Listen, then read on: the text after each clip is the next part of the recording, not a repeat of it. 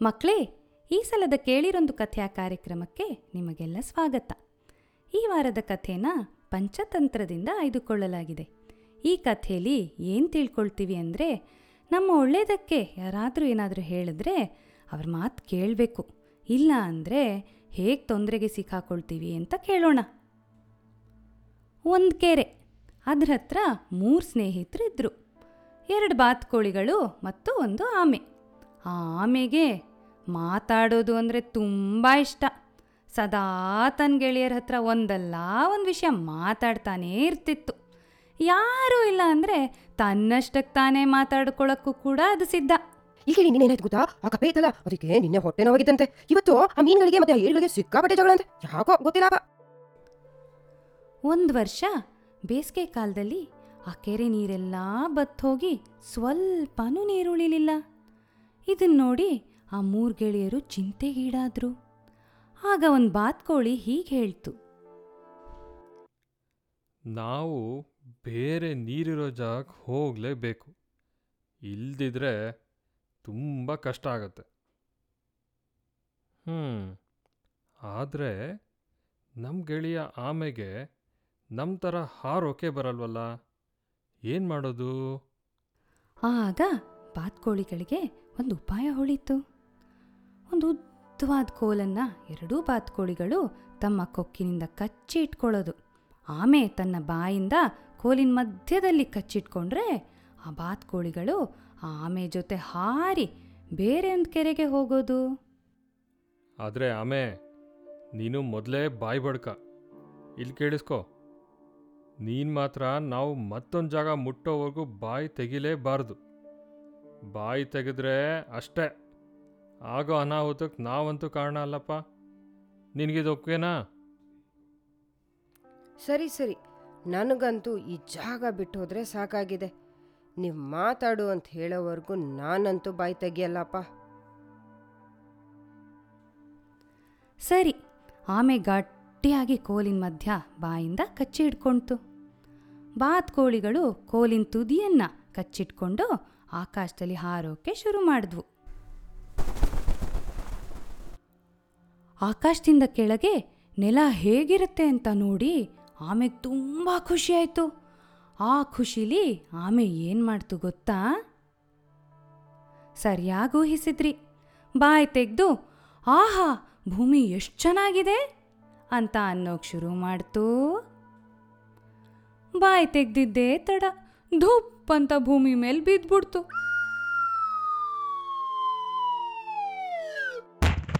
ಸದ್ಯ ಅದರ ದಪ್ಪವಾದ ಚಿಪ್ಪಿನಿಂದ ತುಂಬ ನೋವಾಗಲಿಲ್ಲ. ಪಾಪ, ಆಮೆಗೆ ತಾನು ಕೊಟ್ಟಿದ್ದ ಮಾತು ನೆನಪಾಗಿ ನಾಚಿಕೆ ಆಯಿತು. ದೂರ ಇರೋ ಕೆರೆಗೆ ತಾನೇ ನಿಧಾನವಾಗಿ ನಡೀತಾ ಹೋಯ್ತು. ಆ ಬಾತುಕೋಳಿಗಳು ತಂಪಾಡಕ್ಕೆ ತವಾರು ಹೋದ್ವು. ಹೀಗೆ ಮಕ್ಕಳೇ, ನಮ್ಗೆ ಯಾರಾದರೂ ಏನೋ ಮಾಡಬೇಕು ಅಂತ ಹೇಳಿದಾಗ ಅವ್ರು ಯಾಕೆ ಹಾಗೆ ಹೇಳಿದ್ರು ಅಂತ ಸ್ವಲ್ಪ ಯೋಚಿಸಿದ್ರೆ ಮುಂದೆ ಆಗೋ ಅನಾಹುತ ತಪ್ಪಿಸ್ಬಹುದು ಅಲ್ವಾ? ನಿಮ್ಗೆ ಈ ಕಥೆ ಹೇಗನ್ನಿಸ್ತು? ನಿಮ್ಮ ಅನಿಸಿಕೆನ ನಿಮ್ಮ ಅಮ್ಮ ಅಪ್ಪನ ಸಹಾಯದಿಂದ ನಮಗೆ ಫೇಸ್ಬುಕ್ ಅಥವಾ ಇಮೇಲ್ kelirondu@gmail.com ಮೂಲಕ ತಿಳಿಸ್ತೀರಾ? ಹಾಗೆ ನಿಮ್ಮ ಧ್ವನಿಲಿ ನಮ್ಮ ಕೇಳಿರೊಂದು ಕಥೆಯ ಬಗ್ಗೆ ಏನು ಅನಿಸುತ್ತೆ ಅಂತ ರೆಕಾರ್ಡ್ ಮಾಡಿ ಕಳಿಸ್ತೀರಾ? ಮುಂದಿನ ಸಲ ಇನ್ನೊಂದು ಮಜವಾದ ಕಥೆ ಜೊತೆ ಭೇಟಿ ಮಾಡೋಣ. ಈ ಕಥೆನ ಅಳವಡಿಸಿದವರು ಪರಿಮಳ ದೇಶಪಾಂಡೆ ಹಾಗೂ ಆನಂದ್ ಹೆಮ್ಮಿಗೆ. ಧ್ವನಿ ಸಂಯೋಜನೆ ಮಾಡಿದವರು ವಿಜಯೇಂದ್ರ ರಾವ್ ಮತ್ತು ಚಿರಾಗ್ ಸ್ಟುಡಿಯೋದ ರಾಜೀವ್ ಜೋಯಿಸ್ ಅವರು. ಈ ಕಥೆನ ಹೇಳಿರೋರು ಪರಿಮಳ ದೇಶಪಾಂಡೆ, ಆನಂದ್ ಹೆಮ್ಮಿಗೆ ಮತ್ತು ನಾನು ಅಪರ್ಣಾ ನರೇಂದ್ರ. ಮಕ್ಕಳೇ, ನಿಮಗೆ ಕಲರಿಂಗ್ ಇಷ್ಟ ಇದ್ದರೆ ಈ ಕಥೆಯ ಕಲರಿಂಗ್ ಪೇಜ್ ನಮ್ಮ ವೆಬ್ಸೈಟ್ kelirondukatheya.org ತೆಗೆದುಕೊಳ್ಬೋದು. ಹಾಗೆ ನೀವು ಬಣ್ಣ ಹಚ್ಚಿದ ಚಿತ್ರಗಳನ್ನು ನಮ್ಮೊಡನೆ ಇಮೇಲ್ ಅಥವಾ ಫೇಸ್ಬುಕ್ನಲ್ಲಿ ಹಂಚಿಕೊಳ್ಬಹುದು.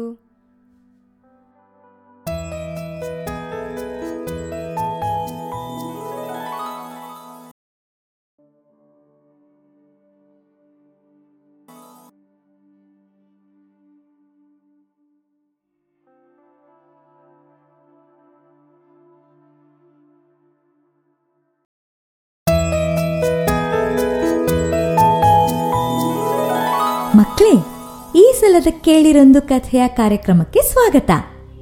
ಮಕ್ಕಳೇ, ದುರಾಸೆ ದುಃಖಕ್ಕೆ ಮೂಲ ಅನ್ನೋ ಗಾದೆ ನೀವೆಲ್ಲರೂ ಕೇಳಿರ್ಬೇಕಲ್ವಾ?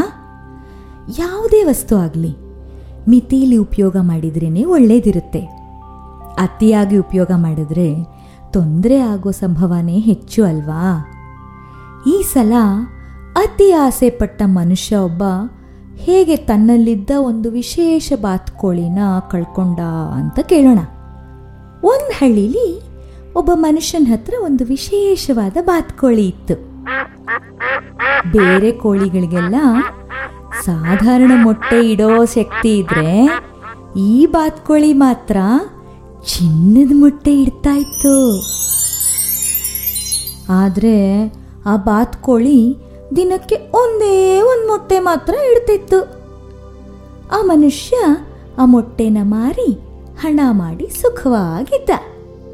ಆ ಮನುಷ್ಯನ ಹೆಂಡತಿಗೆ ಮಾತ್ರ ದುರಾಸೆಯೋ ದುರಾಸೆ. ಈ ಬಾತುಕೋಳಿ ಪ್ರತಿದಿನ ಹೀಗೆ ಮೊಟ್ಟೆ ಕೊಡ್ತಿರೋದನ್ನು ನೋಡಿದರೆ ಹೊಟ್ಟೆ ಒಳಗೆ ಇನ್ನೂ ಎಷ್ಟು ಮೊಟ್ಟೆ ಇಟ್ಕೊಂಡಿದೆಯೋ ಏನೋ. ಅದರ ಹೊಟ್ಟೆ ಕತ್ತರಿಸಿ ಎಲ್ಲ ಮೊಟ್ಟೆಗಳನ್ನು ಒಟ್ಟಿಗೆ ತಗೊಳ್ಳೋಣ ಅಂದರೆ ಕೇಳೋದೇ ಇಲ್ಲ. ಏನು ನಿಧಾನ ಮನುಷ್ಯನೋ ಏನೋ. ಛೇ, ಹೇಗಾದರೂ ಮಾಡಿ ಅದ್ರ ಹೊಟ್ಟೆಯಲ್ಲಿರೋ ಮೊಟ್ಟೆಗಳೆಲ್ಲ ಸಿಕ್ಕರೆ ಎಷ್ಟು ದುಡ್ಡು ಸಿಗ್ಲಿಕ್ಕಿಲ್ಲ. ಹೀಗೆ ನಡೀತಿರ್ಬೇಕಾದ್ರೆ ಒಂದಿನ ತನ್ನ ಗಂಡ ಇಲ್ಲದೆ ಇರೋ ಹೊತ್ತಿನಲ್ಲಿ ಅವನ ಹೆಂಡತಿ ಏನು ಮಾಡಿದ್ಲು ಗೊತ್ತಾ? ಆ ಬಾತುಕೋಳಿನ ಕೊಂದೇ ಬಿಟ್ಲು. ಪಾಪ. ಸರಿ, ಅದ್ರ ಹೊಟ್ಟೆ ಬಿಗಿದ್ ನೋಡ್ತಾಳೆ, ಒಂದು ಮೊಟ್ಟೆನೂ ಇಲ್ಲ. ಅಯ್ಯಯ್ಯೋ, ಇತ್ತು ಒಂದು ಕೋಳಿನೂ ಹೋಯ್ತಲ್ಲಪ್ಪ, ಅಯ್ಯೋ. ಹೀಗೆ ಮಕ್ಕಳೇ, ಅತಿ ಆಸೆ ಪಟ್ಟ ಅವನ ಹೆಂಡತಿ ಪ್ರತಿ ದಿವಸ ಸಿಗ್ತಿದ್ದ ಚಿನ್ನದ ಮೊಟ್ಟೆನೂ ಕಳ್ಕೊಂಡ್ಳು.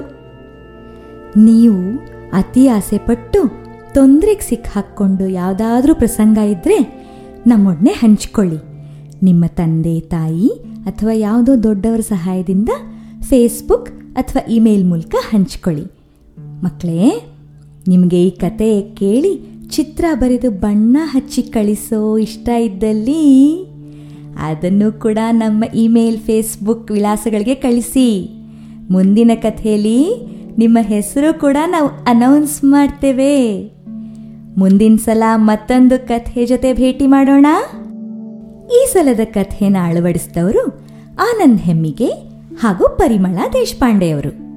ಚಂದವಾಗಿ ಧ್ವನಿ ಸಂಯೋಜನೆ ಮಾಡಿದವರು ವಿಜಯೇಂದ್ರ ರಾವ್ ಹಾಗೂ ಚಿರಾಗ್ ಸ್ಟುಡಿಯೋನ ರಾಜೀವ್ ಜೋಯ್ಸ್ ಅವರು.